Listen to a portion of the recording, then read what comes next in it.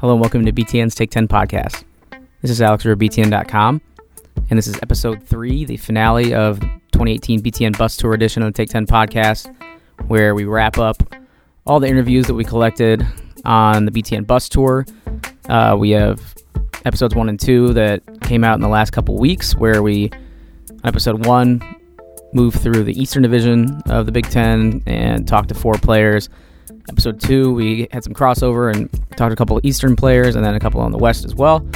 It's another 4 interviews, and then we'll wrap it up on this episode with 5 interviews to close it out and get us officially moving into football season, which starts here on Thursday this week with Northwestern and Purdue. So kind of put a cap on the off season and a cap on another great BTN bus tour, which was really a lot of fun, talking to 13 players and getting to know them and their backgrounds and telling those stories and to you, the listener, here on the Take 10 podcast. So like I said, we'll get into 5 interviews here on the show, and we started off in Nebraska with linebacker Mohamed Barry. After that, we move along to Iowa City and talk to defensive lineman Parker Hesse, followed by Justice Williams, a wide receiver at Illinois who was converted from linebacker. And after we talked to Justice Williams in Illinois, we hopped on over to Purdue and talked to DJ Knox for the second consecutive year on the Take 10 podcast on the bus tour and caught up with DJ. Then we wrapped it up with an interview with Tommy Doles, a lineman at Northwestern, whose really enlightening conversation closed out the bus tour in style. Before we get into those 5 interviews, subscribe to the show if you haven't already. You can do so on iTunes, Google Play, Podbean. We're now on YouTube as well. So if you're listening on SoundCloud right now, hop on over to one of those platforms and subscribe so you don't miss a future episode of the Take 10 podcast. And you can also check out episodes 1 and 2 of the 2018 BTN Bus Tour on any of those platforms as well.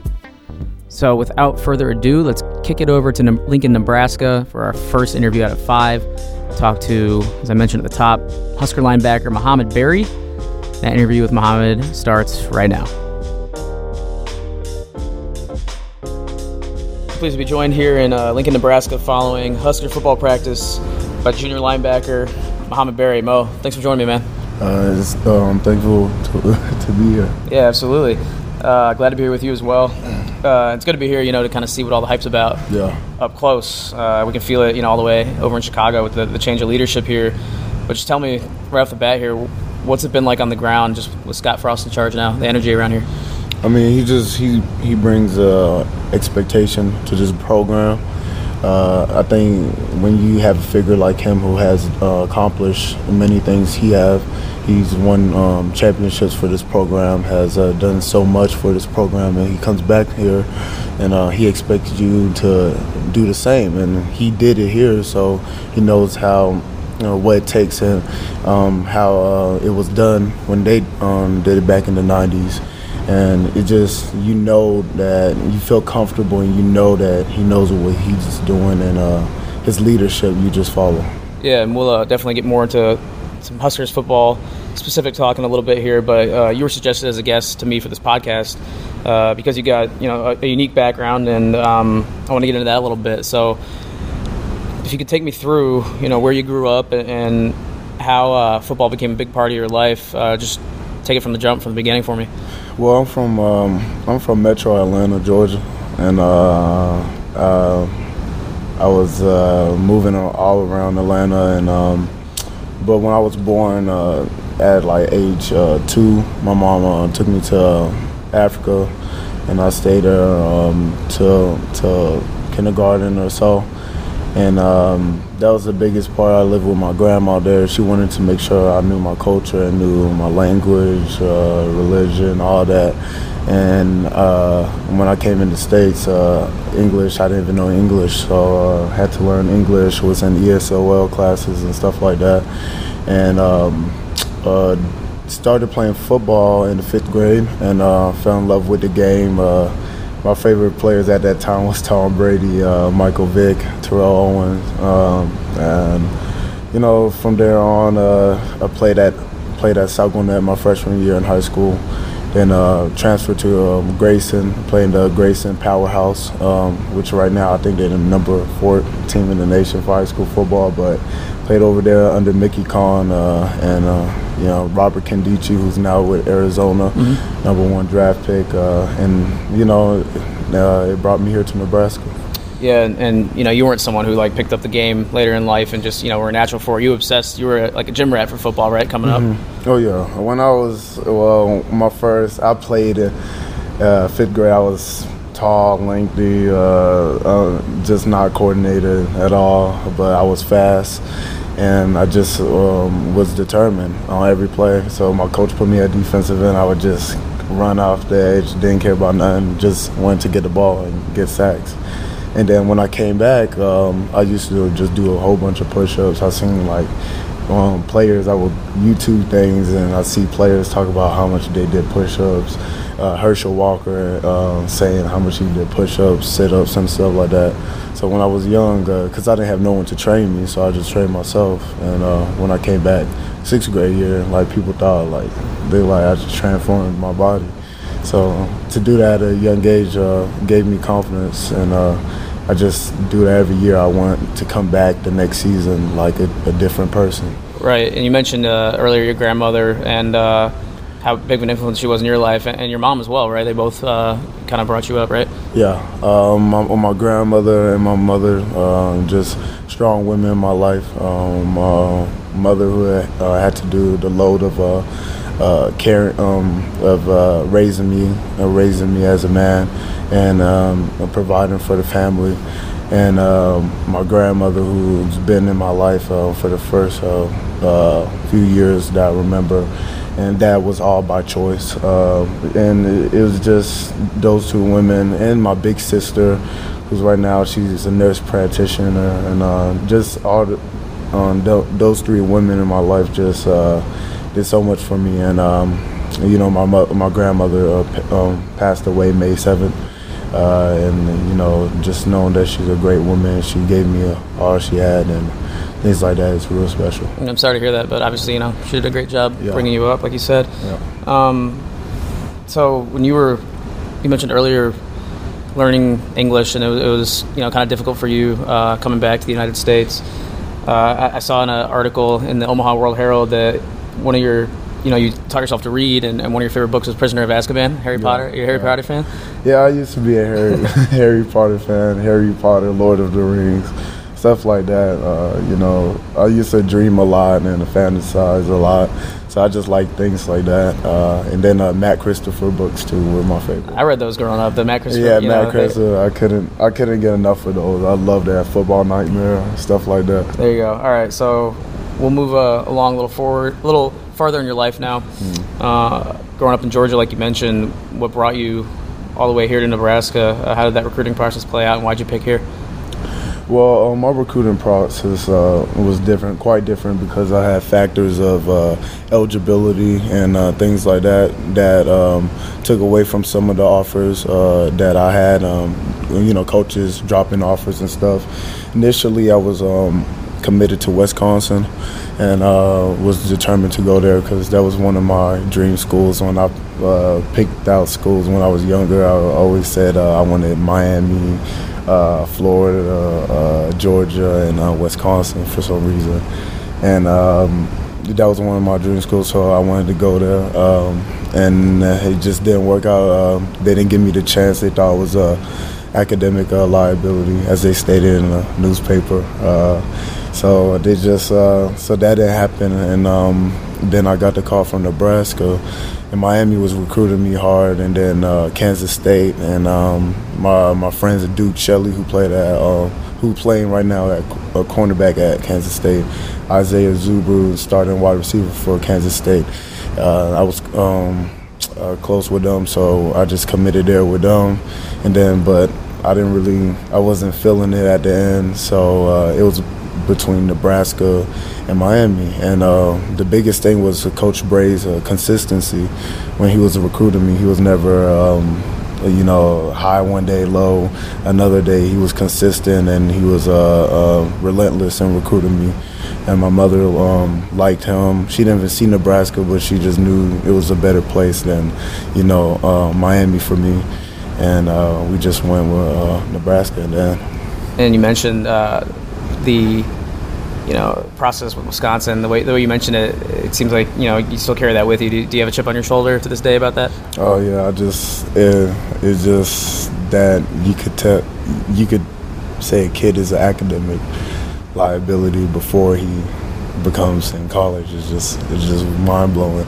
I took that to heart. So now I'm two-time academic all conference, and freshman year I had a 3.6. So stuff like that I wanted that to not even be a factor in my college life, because I chose to let that be in my high school year. So I do look at that school, and I do remember that. So yeah. So now that Coach Frost is here, things are looking up, but there's definitely been some struggles in the program during your time here. What would you say your biggest challenge here personally has been for you that you've had to overcome here? Personally, just understanding how patients work, and just understanding the day-by-day process. People preach about the process and day by day, and patience, but they really don't understand it until it's really until they really have to be patient and have to look at it as a day-by-day thing. So it's just being in that situation where I had to be patient and had to focus day by day on the task at hand, play by play, and just the things I do that's in front of me, and living in the moment and stuff like that. And that's the biggest thing. I think the most helpful thing that I would take from my past few years. Yeah, you mentioned that patience, and now people are looking to you to have a larger role in that linebacking core this year. How do you see yourself fitting into this new defense? I see myself as I'm an effort guy. I love the game, and I'm gonna give it all for my teammates and this program, and for my family, and for God. So it's just my love for the game will fuel my effort. So I will always be an effort guy. Just communication, communicating out there, flying to the football, like Coach say, no fear of failure, a desire to play with desire to excel, no fear of failure. So it's just stuff like that. Like I feel like could bring a lot to this defense. I feel like my teammates know that too. So it's just us getting our chemistry down, which we have been, and just can't wait for the first game. Yeah, so Scott Frost arrives, everyone sings his praises. Like, you won't hear a bad word about the guy, but I want to get a little more unique perspective from you as a linebacker. He's a former quarterback, but he also was a former safety in the NFL. So do you see, like, when he coaches and his coaching style, a switch that flips? Does he go, like, from an offensive coach to a defensive coach, or is it all kind of on at the same time? How do you see that from your perspective as a linebacker? I just think he's a real masculine man. You know what I mean? I just, in everything he does is tough. It reminds me of my high school coach, Mickey Kahn, who's right now he's with Clemson coaching. But just that tough mentality that you could tell that he once was scout team for the black shirts with Grant Wistrom and all that. You could tell that he's been molded by Coach Coach Osborne. So he's very masculine, real. It's encouraging. So you understand that's your head coach, and you have to play like that, like how he coaches you and how he approaches you. He don't want to see you make a play and it's just a routine thing. He want to see the passion. He want to see the love for it, and he want to see hustle, effort, passion, and just black shirt football and stuff like that. So he preaches that on offense and defense. But it's just, I think everyone is just, I think they respect how masculine he is and macho, and how he wants us to bring it every day, and you just have to have that intensity in your own life and how you play the game. Yeah, people can't see it, but your eyes lit open. You were talking about him. That's kind of what I think everyone is excited to see out of Coach Frost is the passion he brings out of you guys. All right, Mo, we'll wrap it up with a question about this upcoming year. Because, on one hand, kind of people preach that maybe in the media or whoever preaches that, Rome wasn't built in a day. Yeah. You guys were 4-8 last year, so maybe in year one there's some patience to be preached. But then again, you see how quickly he turned things around at Central Florida. So what do you think reasonable expectations are for you guys in year one under Scott Frost? Well, I mean, everywhere is different. Miami with Coach that they got from Georgia. What's his name? It's something my tongue. Rick. Rick's, yeah. Rick. Mark Rick. So they changed it around in a year. So, but over here, our expectation is all up to us. And at the end of the day, Coach Frost is a great coach. This is a different staff, and they bring a lot of great things for us. But it's up to us, the players that play the game, and that determines how the season's going to go. So, I think to be realistic is we just have to take game by game, but I think the biggest thing is having an explosive offense, which I think we will have this year, and a defense that is something not to mess with. You know what I mean? A defense that opposes his will, no matter if it's bending or not. But when we never break, and another team that gives max effort. And that's what you will see. We will give max effort, and we will never break even when we're bending. And that's the most important thing for this year. Right. The number is going to take care of itself. All right, well said, Mo. Appreciate you sitting down with me. Excited to see your emergence as you continue your career here at Nebraska. And thanks for joining me, man. Yep. Appreciate you. All right, thanks once again to Mo Barry for joining me. And it was really interesting, just getting to know him and his background and hearing about his growth as a Husker. And he figures to be a key piece going forward for that linebacking core. So best of luck to him going forward. Now we'll toss it over to Iowa City and Parker Hesse. We get into his high school transformation from a quarterback to a college defensive lineman, which is certainly very interesting. And we talk about his Iowa career and path and all that good stuff. So I'll stop talking about the interview and get into the actual discussion. It's Take 10's discussion with Parker Hesse.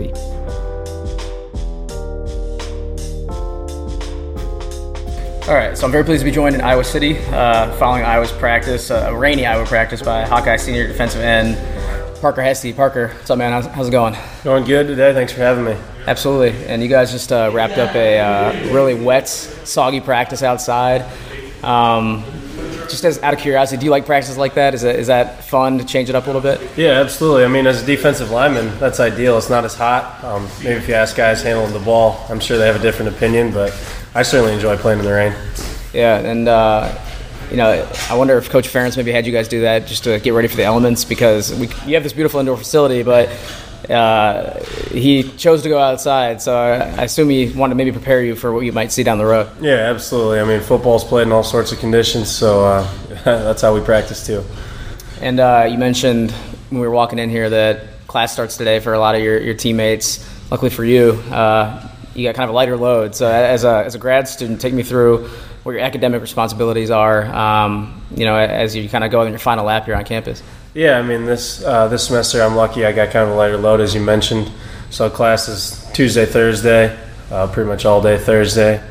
But, that provides a lot of free time, recovery work, hanging out at the house, and, getting ready to come back for meetings and stuff. For sure. And I assume at this point you're kind of ready for the season to get here, training camp.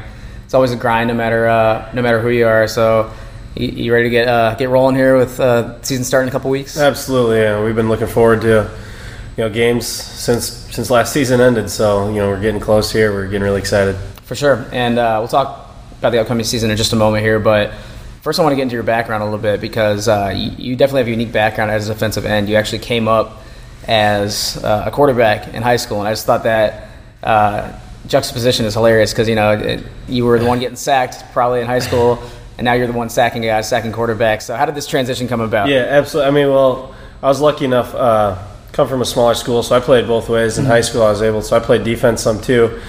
But yeah, playing quarterback is a lot of fun, getting to touch the ball every play. And, I think it's really helped me, as a football player, no matter where I am, just because it kind of gives you an understanding or an overview of the game as a whole. But yeah, if you'd watched me, I kind of played quarterback like a defensive end. I was carrying it more than I was slinging it. So how much lighter are you now, or were you then than you are now? I think my senior year of high school I was probably like 210.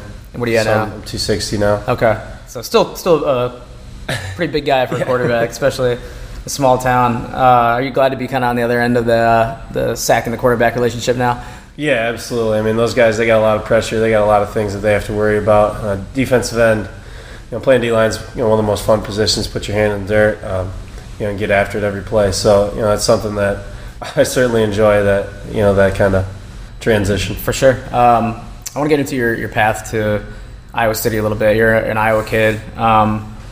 So how did the Hawkeyes take interest in you, and why did you end up choosing them over some of your other suitors that you had, especially in state here? Yeah, I wasn't being too heavily recruited up until right before my senior season. I came to camp here, had a pretty good camp, and then after that there's a lot of interest, but I still didn't get an offer until into the season. They're kind of waiting to confirm just how my senior season went. But once I got the offer, obviously super excited. Growing up in Eastern Iowa, being a huge Hawks fan my whole life, it was kind of a dream come true. So from there on, there really wasn't too many other options. I knew right away, that was the place for me as a home run. For sure. And, you get here, you redshirt, and then your first season on the field, that's the season you guys go 12-0, right? And go to the Rose Bowl. I mean, that's not a bad way to start your career at all. No, absolutely, yeah. Just showing up and, we do that. It's like, wow, this is easy. But, that was a great experience. The senior class we had, their leadership and their dedication to really impacting the program in a positive way was something that I feel has positively impacted me as an individual and how the rest of my career has gone. What would you say your favorite memory from that run, that season was, looking back? There's a lot of them. We had the last second field goal over Pitt to win. I think our third game of the year. Obviously Nebraska was fun, going 12-0. But I think when we clinched the West in Week 11 against Purdue, it was like a snowy game. There's like a couple inches of snow on the field, and just it was senior day, and being able to do it for them, for all the the work that they put in, clinch the West and clinch an opportunity to win the Big Ten title was something I'll remember. For sure. And all of a sudden, you're about to be a senior, redshirt senior. Has it gone by quickly for you, or were you able to kind of take in each year for what it was? It's gone extremely fast, and it seems like every year it goes faster and faster. You're a young player, you're trying to prove yourself, and you think, it's always an uphill battle, or I got time, and honestly, you don't. Like, it just goes by so fast, and, you just want to cherish the time you got to be able to do this and, really make the most of this opportunity. Do you have any favorite memories, maybe off the field? Just being a student here in Iowa City, we know, it's a school where people like to have fun, and it's a very easy town to, have a good time. Do you have any experience with your teammates or anything off the field that really stands out when you look back? I mean, I've always been fortunate. I've lived with my teammates. I hung out with a lot of my teammates away from the building. And I say that's, what makes it the most fun. Whether we're here at the facility, meet and lift and stuff like that, or, back at our houses and playing cards, watching TV, just laughing, joking.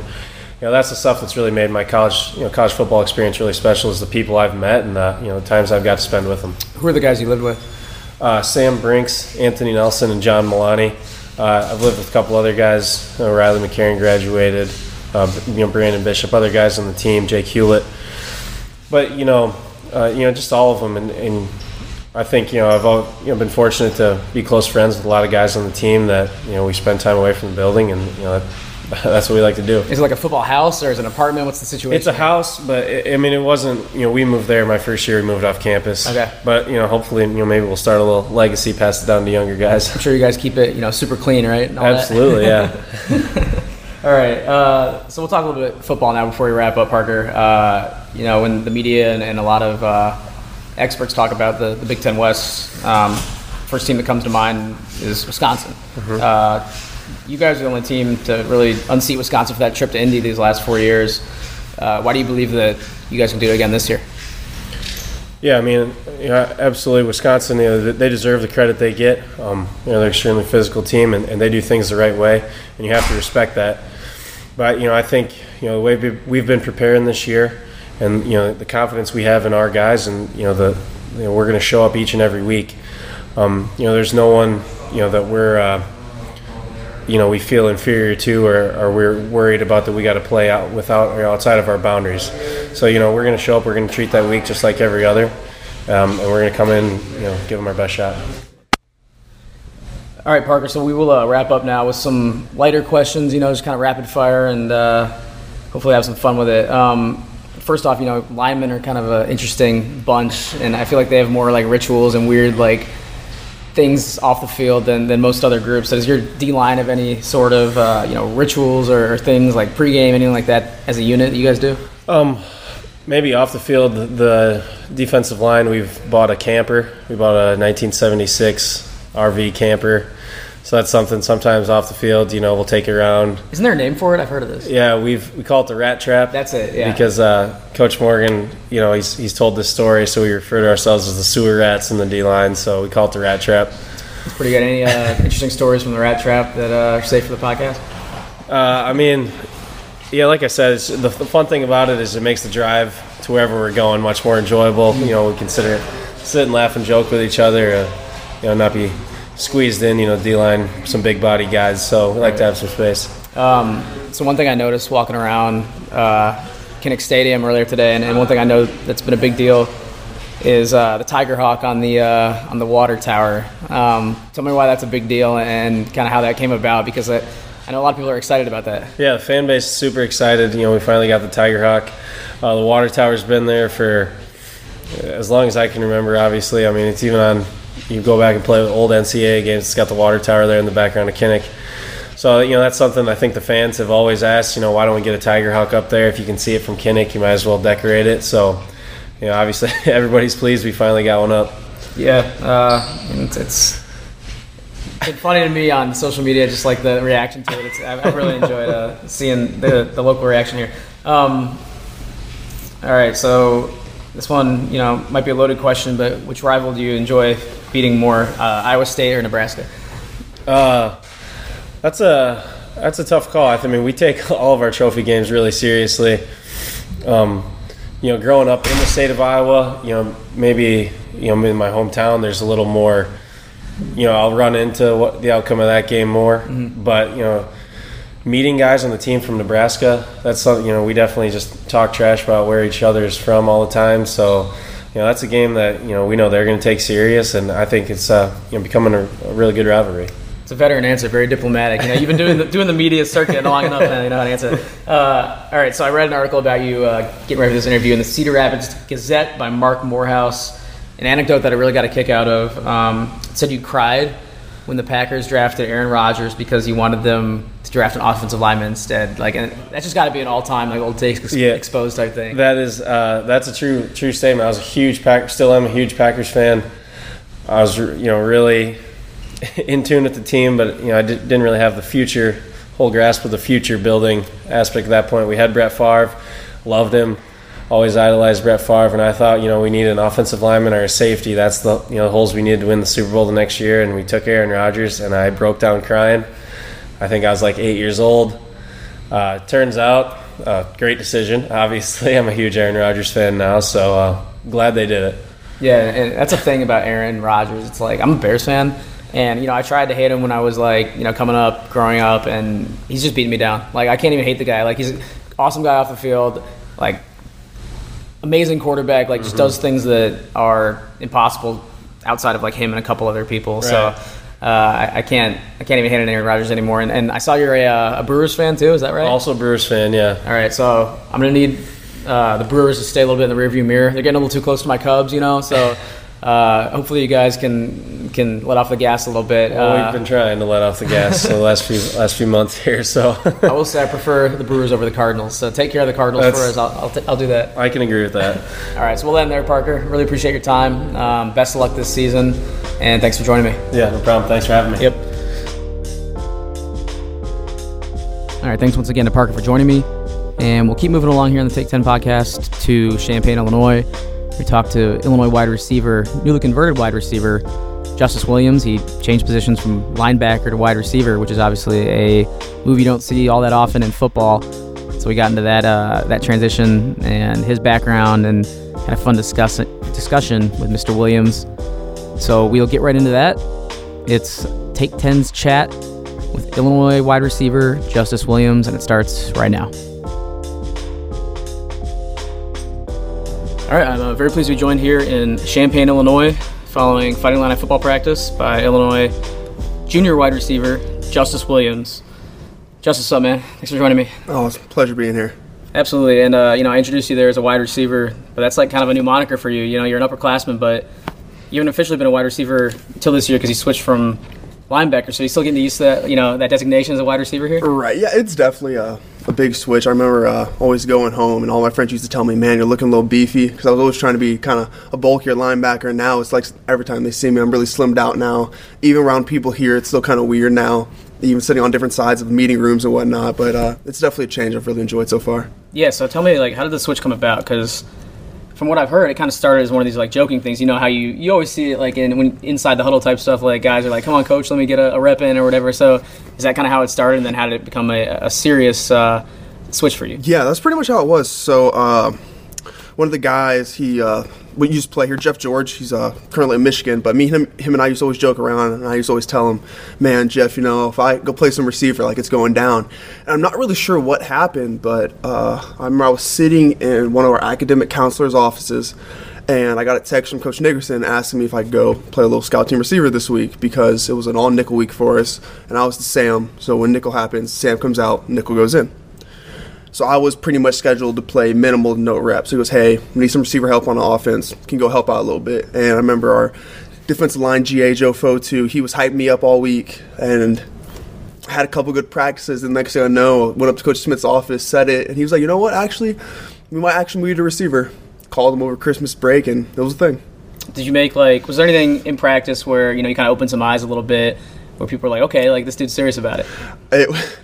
It was kind of a jump ball. It was a fade, and they threw it up, and then I got it one hand, and that's kind of when the noise started. It was cool. You Odell'd it then. Oh, definitely Odell'd it. It wasn't as cool as that one, but yeah, it could be up there. All right. Soon enough, though, you'll be snatching them out of the air with one hand. That's the plan. So yeah, just schematically, what goes into learning a new position? Especially one, as a wide receiver, you got to be so precise with everything with your routes. What goes into that transition? My biggest thing, it sounds really dumb, but it's stopping at linebacker.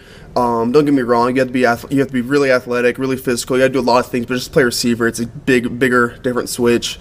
I'm running a whole lot more now. I have to be able to read coverage instead of playing them, which personally I think is harder. And then, like I said before, my biggest thing that I know I had problems with was learning how to stop it, whether that's a curl, a comeback, a hitch, whatever it is. Throwing my weight down and working on coming back to the ball is something I've struggled with for a little bit. All right, well, you're not the only new guy to this offense. Rod Smith, the offensive coordinator, has actually been around this offense for less time than you have. So, does it help to at least kind of start on that ground floor with him as he's getting into his first year here in Champaign? Absolutely. I remember actually when the switch happened and I realized that we were going to have a new OC, that was one thing that I was excited about, that we were all essentially at a level playing field. We had a new OC, so he had no prior, what's the word I'm looking for? Prior knowledge of what anyone has done. He just had a little bit of film he looked at.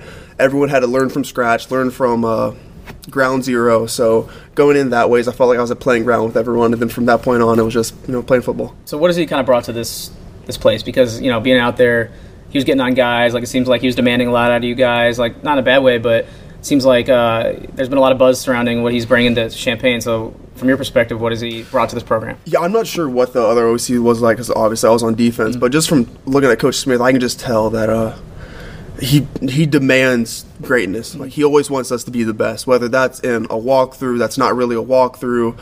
He always wants you moving a little fast. He wants you being precise. He doesn't want you doing anything lackadaisical. He doesn't want you to develop any kind of bad habits. So he's always precise in things we do, and I think that in the long run is really going to help us out. For sure. All right, we're going to transition a little bit into your background. Most of these guys I bring on, I try to get into their backgrounds a little bit, their roots.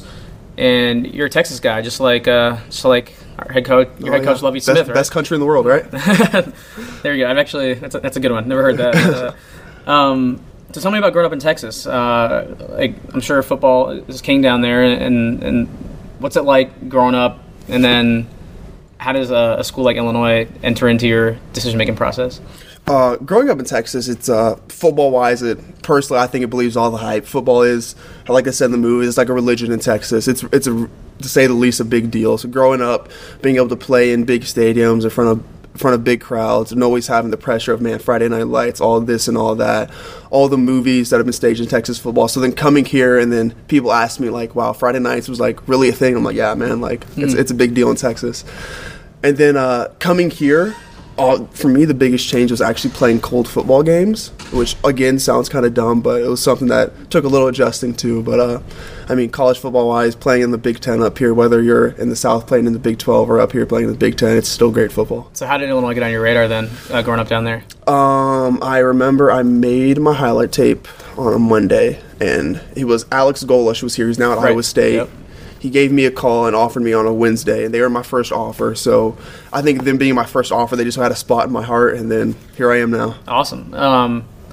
In your bio, it said you won an AAU basketball national title back in the day. Is that back right? in the day, I was a hoopster. Yeah, I was going to say, you're a hooper back then? You're kind of a big dude, so I can see it. Yeah, I'm not going to say I was like LeBron James out there, but, I was that guy. I'd guard the other team's best player, get a rebound, make some layups.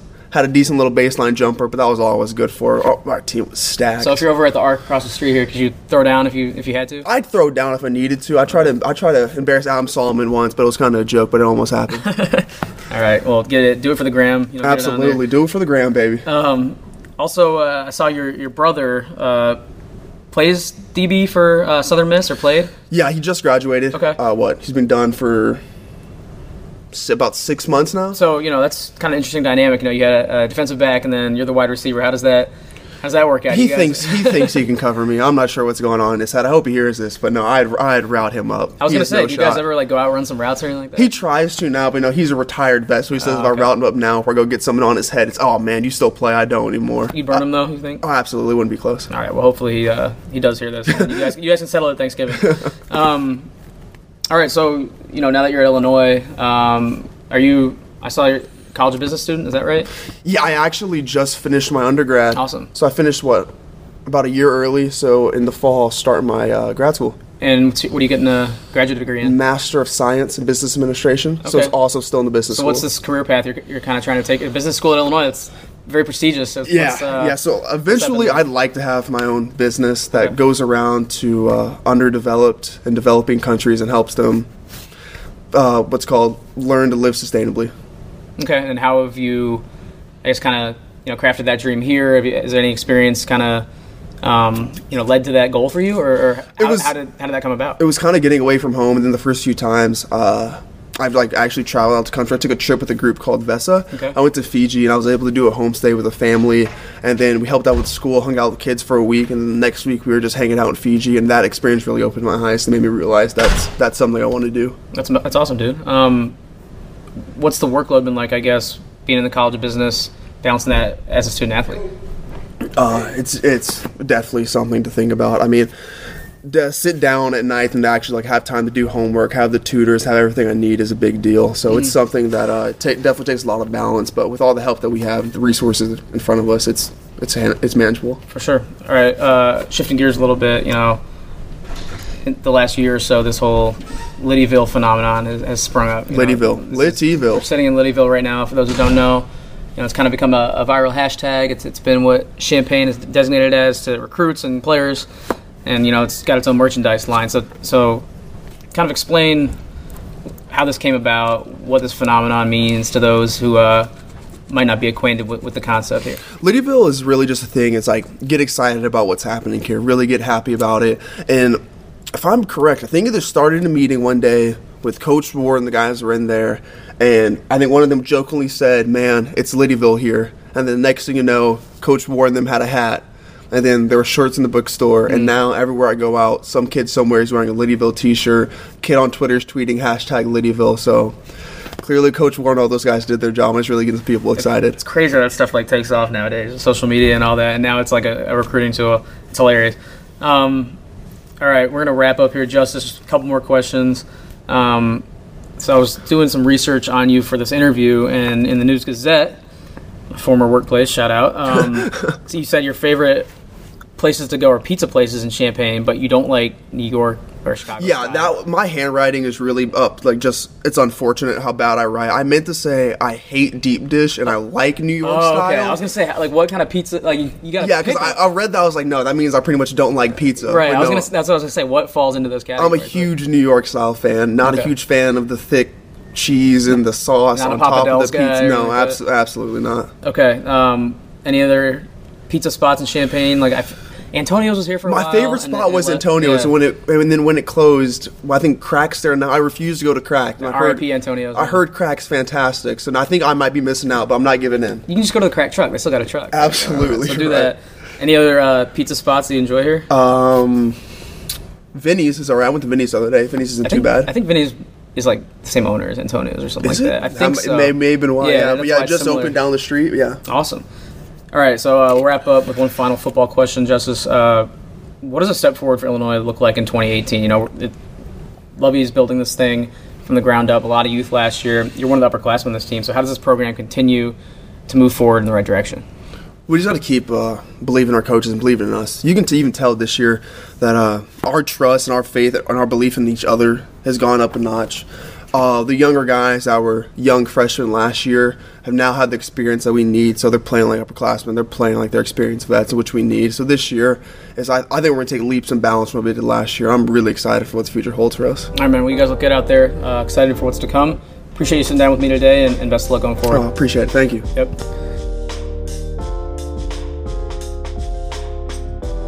All right, thanks once again to Justice Williams for joining me. And so we've got a couple more interviews to get to. We'll keep it moving. And we'll head on over to West Lafayette, Indiana, where I spoke once again, actually, with Purdue running back DJ Knox. DJ is the only recurring guest that we've done on the bus tour. Talked to him last year in the 2017 tour and caught up with him once again for this year's episode. And it was kind of cool to talk to him about his progression from a year ago, kind of overcoming some uncertainty that we talked about, how that Purdue program has turned around. And it's kind of nice to have a follow-up with one of the players, because as much as I like meeting new players at each stop, you know, it was cool to see how far DJ's come. So we'll get to that right now. It's Take 10's discussion with Purdue running back DJ Knox. All right, very pleased to be joined here in West Lafayette, Indiana, following Purdue Boilermakers practice by senior running back DJ Knox, who was also the first BTN bus tour recurring guest because we had him on last year as well. So, DJ, welcome back to the show, man. Oh, thank you. Good to be back. Absolutely, man. So you came on last year at a time that I'm sure in your life and like in the state of this program was much more uncertain. You know, you were coming off an ACL injury. You had a first-year head coach last year, so I imagine you're in a little more of a stable spot this year than you were a year ago today. Oh, yeah, definitely. You know, coming into last year, you know, it was a lot of questions to be answered. A lot of people were wondering, you know, if we were going to be, you know, good this year and what changes we were going to make and who was going to play here and there. And, you know, it's good now, you know, after we've, you know, got that head started and got a little momentum going. Now it's just building on top of the little things and the little details. So we're in a more comfortable spot, so to say. But, you know, we could always do better. We could always build on the things that we've began to start. So, I mean, it's all good now. How about personally for you? You know, you got a healthy season under your belt, coming off that injury. How do you feel knowing that you know you can still get out there and still produce? Oh yeah, I mean, you know, that was one of the better and more enlightening things about last season for me. First and foremost is because, you know, I came back and I honestly felt like that was probably my best season statistically. And, you know, I was a little bit more focused, a little bit more mature. So, you know, some of the things that I seen as I sat out, you know, I began to be more comfortable with these things and I started to incorporate them in my game. And they all started to work for me and things started to get better. So it's just building on the small details more than anything for me now. Yeah, and last year when we talked, you know, we talked a little bit about your academics, got into your background. I remember you told me, I think you were a double major and you had a sales-related study, right? Yes. Yeah, I imagine that, you know, after last year we kind of had you sell Purdue football to me. I had you give a sales pitch. I imagine this year it's a little easier to sell Purdue football than it was a year ago today, isn't it? Oh, yes, most definitely. You know, especially with the things like, you know, the new facilities and, you know, our playbook and things like that. And people starting to notice, you know, because people like the trickery, you know, all of the playbooks, the throwbacks, and all of the misfits and stuff like that it creates for defenses. So, you know, it's definitely something that's not hard to sell. And, you know, with our great coaching staff and, you know, strength and training staff and everything. You know, we've done a lot better in the past, and now we're just building on those things. Yeah, I'm glad you brought up the trick plays and the open playbook that your coach Jeff Brom has, because I had to ask you, like, why does Jeff Brom call a football game like it's the rest of us playing Madden, man? I swear, it's like, you know what you do in Madden, and they would never do that in a real game. That's what he does. I feel like on the field. Why does he call a game like that? I mean, you know, he's a guy who likes to have fun, and just like you said, nobody would ever call that in a real game, so nobody would ever expect it. So I mean, it works almost 100% of the time. So he keeps the game, he keeps it live, and he keeps it fun. He makes it more than just work for football, because once you get to this level, it's more a lot of the X and the O's and doing this and that making sure you read keys and this and that, and he kind of messes with those type of things with a defense, and he makes it fun, and it's kind of like backyard football almost at sometimes. So I kind of like that about his play calling and stuff like that. So I really, I can't wait till, we get into the season and we have a lot more for people. I was going to say, why do you think more coaches don't do that? More risks being taken, that kind of fun style of play. Why do you think that Brom's kind of revolutionary in that way? Coach Brom is a guy who kind of lives on the edge almost. I mean, figuratively, I'm speaking. He, kind of right. lives on the edge with his, play calling, and, he's a very aggressive guy. And, he's not like most play callers who I don't know. If it crosses his mind, we're going with it. Right. And, he has that confidence. And when you see your head coach have that type of confidence and he's calling the plays, you as the player, you having the same type of confidence. You're like, okay, he believes it, so I believe it. So, that's one thing that I admire about Coach Braun. Definitely. And I guess it's interesting because a year ago, like we've said, it was so different. Just the mentality around the program, not a lot of people on the outside didn't really believe that Purdue football could do what they did last year. So for me, it was when I saw you guys play Louisville and you pushed Lamar Jackson to them to the edge in Indy and almost pulled that upset off. That's kind of when I knew things would be different last year for Purdue football. When did you know that things were going to be different as far as the results on the field go? Well, in camp, he brought a whole new aura to the team. And, we started to be a totally different program. And just like you said with the Louisville game, I feel like that's when it clicked for everybody. At this point, everybody knew, okay, we can contend with the best. So, coming off a game like that, we had the momentum and everybody started to believe in the system, and we knew exactly what we needed to be, and guys were more comfortable with, the techniques and everything that we needed to do. So, I felt like at that point, that's when I knew that, we were ready to go.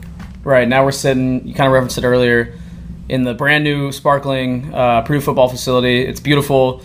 It's state-of-the-art. We're in a running back room right now, which is a meeting room just for running backs. And, a lot of schools don't have this type of stuff. So what's your favorite part about this new facility? I know there's probably a lot of amenities for players that you guys like to take advantage of. So give me your favorite thing about this place. I would have to say... this is just so hard to choose one. You can list a couple things too. Okay, well, I definitely like the sound system in the locker room now. It's so nice. The speakers are built in all around the locker room and the bathrooms, everything. So whenever you playing a song, it's everybody in the locker room gets so hyped because it sounds so good. It feels like you're in a music studio. But I would probably say my favorite is maybe the movie theater room. Because sometimes we bring our game systems in there. And everybody will have a tournament. We'll play the game in there. You could go to sleep in there in between classes. And the fridge with snacks is in there. So, you walk right out, eat something, take a nap. So I definitely say maybe the players' lounge and the movie theater. I was saying when we walked in, I would never want to go home if I, got to hang out in this place all the time. Oh, yeah. I probably spend maybe double the amount of time here than I do at my actual house. What's the video game of choice in that lounge? Either Fortnite or Madden. Dude, Fortnite is sweeping the world pretty much because I swear it's come up almost on every stop. All you guys love Fortnite. I swear. Oh yeah. And the crazy thing is you can play with your friends, and we can play right next to each other, especially with all the TVs in the players' lounge. So that's usually how it happens. Yeah, that's what's up. So obviously this facility is much different than in previous years. How about Ross-Ade Stadium? You guys had some great crowds last year. There's kind of some buzz, some energy back in that place. Hadn't been there for a while. I'm just curious, what kind of difference does that make to a player that's out in the field in a game like football where, you really do have to get up to perform well, and just playing in front of, those sold out, passionate crowds as opposed to a dead stadium? What kind of difference does that make for someone like you? I know for me, I'm a guy who feeds off of energy. Sometimes I'm the guy who starts the energy, but it's a lot easier to get the team going when they get that type of juice behind them. And, once you hear that crowd roaring, and it just gives you chills down your body. And at that point, you want to do better and you want to do more. And, bringing that type of juice to the stadium has helped us out tremendously. And I'm pretty sure, because usually other teams used to use it against us, but now coming into our home, we use it against other teams. And as a player for Purdue, I'm really thankful to our fans and our crowd that give us that type of juice, and I just love it. So I heard you guys got a new train horn this year. Have you heard about this? The train whistle that goes off? Uh-huh. Do you know there's a new one this year? Oh, well, I'm just not learning about it now. I heard about it recently, too, and apparently it's, way louder than the last one. Okay. So well, it's, you got to make that thing go off a few times this year to, test it out a little bit. Oh, yeah, definitely. Scoring touchdowns and big plays and stuff like that. So I'm definitely geeked to hear it. Absolutely. Another thing that is kind of unique about this season for you, this training camp especially, is the BTN camera crew that's been around for the show Gold and Black Days, kind of the Hard Knocks style documentary series that's being produced around you guys. What's that been like just as a player? I'm sure it's different from most football experiences you've ever had. What's it like having a camera crew kind of around here in your face in practice and following you guys around?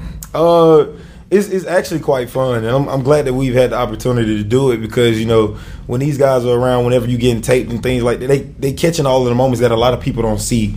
And, all the fun that we have with each other, and you get to see guys like some dudes come out of their shell when the cameras come on, and they, we'll hype a dude up, be like, hey, say what's up to your mama.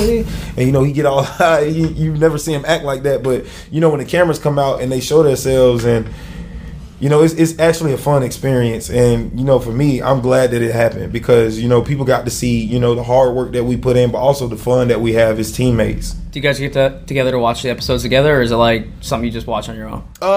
Yeah, we pretty much watched it. So we all watched the first episode in the dining court, our little athlete dining court. We watched the first episode, and people Snapchatting you, hitting you up on Twitter and stuff, and hitting you up on Instagram like, hey, I just saw you. That's great. And I was like, yeah, man, And kind of what you said about the personality stuff, I couldn't tell. This by far, I think, was the most engaging a coaching staff and the players reciprocating that. It's the most I've seen on all these stops. And the coaches were making the players laugh and vice versa, and it's making me laugh, on the sidelines. I couldn't tell if it's just for the cameras or just because that's how the personality of this team is. But I figure it's probably a little mixture of both. Well, the crazy thing is this is literally just how we are. Our coaches especially, we got some coaches who are just straight characters. Mm-hmm. And, especially Coach Barkley and Coach Shep, they always making jokes and, just messing around and stuff like that. So, I mean, it's not all business with them sometimes. And you can tell that they actually love us and they engage with us and stuff like that, which is, hard to find sometimes with, a lot of coaches in this type of business because, you move around so much. But, these are just genuine guys, and they've given us a chance to see them in their pure form, and we've given them a chance to see us in our pure form. So, I mean, it's all good. Did you guys have to go through any sort of media training? Did the coaches give you any ground rules about what you can say when the cameras are on, or is it just kind of let it ride out there? That's the crazy part. Greg Brom was basically have a little fun and give the cameras a show. So we was like, okay, and I mean everybody around here pretty much understands what we're trying to do. So guys wouldn't do anything to hurt the program or hurt themselves or hurt their own brand. You get what I'm saying? So it's not necessarily guys just trying to act out. I mean, everybody knows what you can and can't say, but I felt like that was something that didn't even need to be discussed. Everybody pretty much knew. I feel you. DJ, before we wrap up, one more question, because I listened to our old conversation, and I'm curious as to how your music take has evolved from last summer to this. I asked last summer what the album of 2017 was. Been a lot of hot music dropping this summer. I want to know what's your favorite album or song of this summer in 2018, and we'll see if it aligns with what I've been listening to lately here on the road. As of lately, albums. I don't even have my phone. Well, I can tell you right now, the latest one I've been listening to on repeat is probably Astro World. Right, I was going to say, that's what I had written down. Yeah, Astro World's been good. I didn't get really a chance to listen until we were driving around this bus, but I really liked it. It was good. Astro World. Drake. I'm a big Drake fan. Oh yeah, I've been listening to the Drake. You know, he got a couple songs. I didn't think the album as a whole was like amazing, but like the bangers songs, on there. Yeah, like I'll say the song there's like 2 songs I listened to on the album, and my favorite's probably After Dark. Okay. You know, because it got a nice little vibe to it, but pretty much I just been listening to singles and people just dropping little songs, but Astro World's probably the best right now. All right, well, DJ, it's been fun, man. Glad we can catch up again. Glad things have gone so well for you and the team in the last 365 days. Ooh, wait, what? Ooh, I'm sorry. No. Go ahead. J. Cole. J. Cole? Oh, yeah. J. Cole guy? Yeah, okay. J. Cole. I like J. Cole. I feel like I haven't heard his stuff as much recently. Yeah. But I might need to get on that again. And I'm glad that, you had to get that in because you got excited about that when it came to your mind. But I'll let you go now, man. I appreciate you sitting down with me. And like I said, really impressive what you guys have built. And I wish you the best of luck in your senior year. Okay, thank you. Yeah. All right, thanks once again, DJ, for joining me. Had fun talking to him both years on the BTN bus tour. And now we'll send it up to Evanston, Illinois for the wrap-up interview of the 2018 BTN Take 10 podcast bus tour edition, where I spoke with Northwestern lineman Tommy Doles. And Tommy, as you can hear in just a moment here, is a very bright dude. Had a lot to talk about, a lot to say, and it was just very enjoyable sitting down with him and chopping it up. So we will get into that interview, final interview of this year's bus tour with Northwestern's Tommy Doles. All right, very pleased to be joined on the last stop of the BTN bus tour in Evanston, just after Northwestern football practice, by Wildcats redshirt senior offensive lineman Tommy Doles. Tommy, what's up, man? How's it going? Thanks for having me on. Absolutely, glad to be here. Glad you were suggested because I've been watching some YouTube videos on you. You're a very good speaker. Very sharp guy. So it should be fun here. And I feel like every stop, just to start off, I always bring up like facilities because so many stops on the BTN bus tour. The first thing they do is show off these new facilities, and I can't just sit here in this new facility at Northwestern and not bring it up. This beautiful venue you guys have. So just right off the bat, I'll ask, what was your reaction when they walked you into this lakefront facility for the first time? Yeah, I think my jaw dropped a little bit. Wow was probably my first reaction, and then it was gratitude. Just thinking about the Ryans, Wilsons, Slotnicks, all the different families that invested in us. It's touching to know that we have a community and an administration that and is going to support us like this. So it was very impressive, though. And I'm happy I got 1 year in it because it was under construction for a while. They had, it's really an engineering marvel, I guess. They drill into the bedrock with these caissons and prop this up almost on stilts because we're right on the water. So it took them a while to do it. But I got it for my 5th year, so here we are. Yeah, you just made the cutoff, and we're sitting in your brand new offensive line meeting room right now. That's another thing for me. Like, I'm doing these interviews, and this year I've had more space to do them because all these facilities are open up across the Big Ten. So, obviously it's beautiful in here, but can you kind of compare it to what you had to deal with before you moved in here for your redshirt senior year? Yeah, I think there's kind of 2 parts that I love about this new facility. The first is the views. I think growing up in West Michigan, our family would go out to Lake Michigan, Holland, Grand Haven, and I loved Lake Michigan, and now it's something that I see every morning. And it used to be, on special occasions I might come and try to watch the sunrise here, but now we see it every day eating breakfast during our lifts. So it's just an unmatched location. But the other thing is that it's very functional. That's something that they really put a lot of time and effort into, is making sure that it works well for us, that it is going to help us pursue our goals. I think having more space, a smarter layout, we have our nutrition equipment, athletic training, meeting rooms, all on a very in close proximity, so it works well. And the offensive line room, I think position meeting rooms are where football players spend maybe more time than anywhere else in their facilities. So having these comfortable chairs, nice projector, plenty of space. It's great. And you guys can like legit go out and do workouts on the beach. I heard you guys this summer actually did some stuff on the beach, right? Yeah. You walk right out the door, and guys would do some rehab work, or you can just go and have some fun in the waves. So that's the cool thing. College football, as I'm in my last year, I'm recognizing that the brotherhood, the camaraderie is something it's probably the most special part of this whole experience. So just having more spaces where we can enjoy each other's company and fellowship. We've got the lake, got the beach, so go out there after workout and have some fun. That's awesome. And they took us through a tour earlier before practice, and one of the things I noticed was the cafeteria and kind of the nutrition areas. So you're offensive lineman, you got to keep your weight up. What's some of your favorite food that you have access to now in here?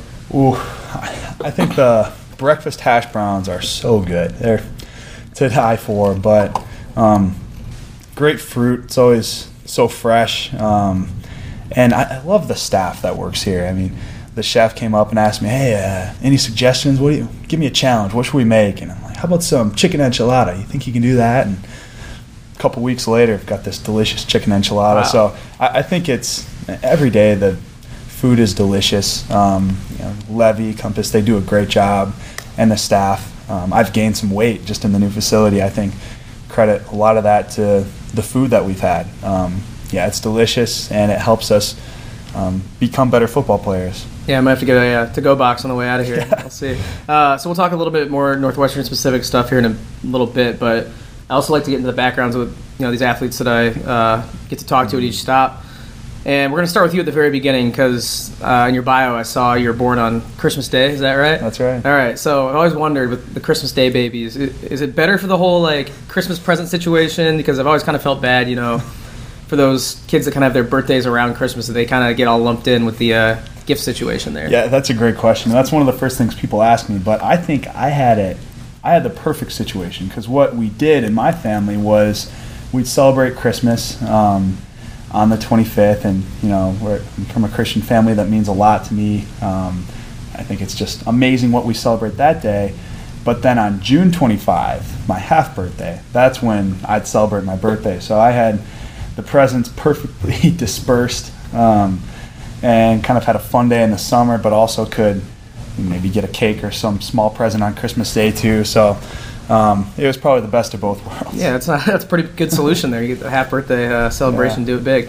All right, so you're coming up as a kid. You grew up in Michigan, like you said, in Grand Rapids, and you come from a big-time sports family, right? You're walking in today telling me about your dad, and I think you have some athletes in your family as well. So tell me those sports connections, about those, and what that's meant to you.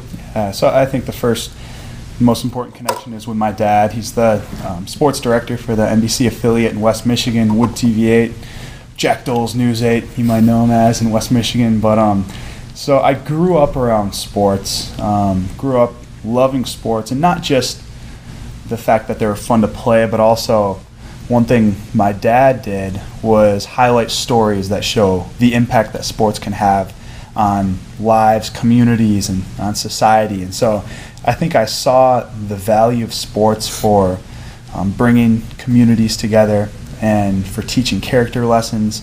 And I kind of got a big view of sports and what they can do. And then I also have some relatives who aunts played D1 volleyball. My older cousin Kyle played offensive line at Iowa State. So when I was in, I think, middle school, I was watching him and really looked up to him and saw college football from that angle. And I think that's one of the things that made me really want to play college football someday.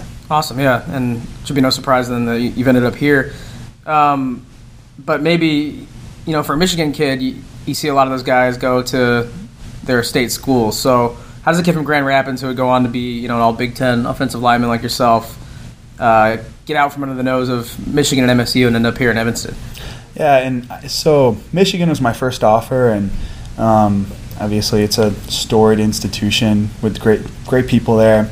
But it was early in the recruiting process, and for me, before I really wanted to play college football, I was dreaming of going to one of the service academies. So I wasn't ready to just commit right away because I was still trying to figure out, well, do I want to go to West Point, Navy, Air Force? And so I kept my recruiting process open and eventually got narrowed it down to Army, Michigan, and Northwestern. And I think just being able to step back and look at what really matters to me in my experience, getting great advice from my dad, my family, other guys who have played college football, realizing that it's about the people, it's about what this experience can do for the rest of your life. So seeing Northwestern, the proximity to Chicago, the academics, and the way that sets you up and connects you to an amazing network. And also Coach Fitz, the guys on the team. I was really drawn to the culture here.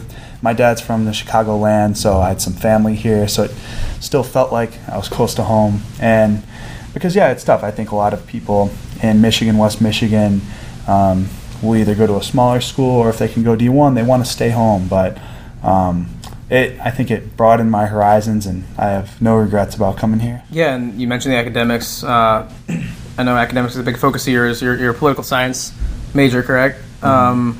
How'd you become interested in that field? I know you just talked about your interest in service academies, mm-hmm. but what do you want to do with that degree after football, after your career's over? Yeah, so I came into college with kind of a broad interest in history, government, international affairs, and saw that political science was a way that I could kind of combine my love for those things into an academic discipline. And I really have come to be passionate about the things I've been studying, and just looking at international security structures and situations. And I could talk about that stuff all day, but so I graduated with my undergrad degree in June, and then I'm going to be starting my master's in Kellogg, Northwestern's mm-hmm. business school. And that's going to be putting a kind of a business wrapping around my undergrad studies. And even though I didn't go to Northwestern, my dream has always been to go to officer candidate school with the Army. So at least tentatively, the plan is to play football as long as I can. And then after that, attend Army officer school, serve as an officer in the Army, using the things I've learned about international security structures and power, politics, and serving for a while in that capacity. Also, I'm drawn to that just because of the leadership aspect and being able to invest in younger soldiers and be a part of something bigger than myself. I love being a part of a team. After that, a few things could happen. I could see myself going to law school, interest in politics, or another road would be seminary and Christian ministry. So we'll cross that bridge when we come to it, but I think I know the next few steps. Sounds like you got a lot of great options, yeah. And that's definitely an admirable pursuit that you're taking on here. I don't know if you heard about a player at Minnesota, a walk-on, who received a scholarship in the last couple weeks by Navy SEALs parachuting into Minnesota Stadium. Wow. I talked to him for the podcast last week. So, cool. Talking about, your service aspirations reminded me of my discussion with him, but I didn't know if you'd seen that. Oh. It was really cool. They legit parachuted into the stadium after practice, delivered his scholarship, and that's how he found out. Wow, so, that's pretty cool. Yeah, that's I feel like PJ Fleck at Minnesota, the coach there, has a lot of similar tendencies to Coach Fitz here as far as taking care of his players and stuff like that. So it just reminded me of something that could, appeal to you a little bit. But another interest of yours that I saw when I was doing some research is you're a big reader, right? I saw you have a lot of books. There's a video that was done on you. You got a big bookshelf. Tell me about some of your favorite books, some of the classics that you like to read. Oh, yeah. I love to read. I think it can broaden your horizons so much, and there's so much to learn that I try to mix it up. I read mostly nonfiction, try to throw in a fiction book every once in a while. I'm reading a book called All the Light We Cannot See right now. I've heard of that one. You've heard it? Yeah, it's a great one. It's pretty popular right now. It follows two young people during World War II. But no, I read kind of a mix between politics, memoir, Christian apologetics, kind of a mix. Read a book called Just Mercy by Brian Stevenson. That was a great one. The Locust Effect by Gary Haugen, that looks at modern-day slavery and human trafficking and some of the efforts to stop it. So I feel like every time I read, I grow a little bit. I also love learning from the stories of others because I think so many people have lived their lives and had these experiences, and I think it's wise to try to learn from people who have gone before us. I read Colin Powell's memoir, It Worked for Me, and found some of his lessons in leadership. And because, life is short, and there are some experiences that maybe we won't have, but we can learn from other people who did. So you got any recommendations, definitely let me know afterwards. I was going to ask if you've read, I think my favorite political book, 1984. Have you read that one? Oh, Orwell.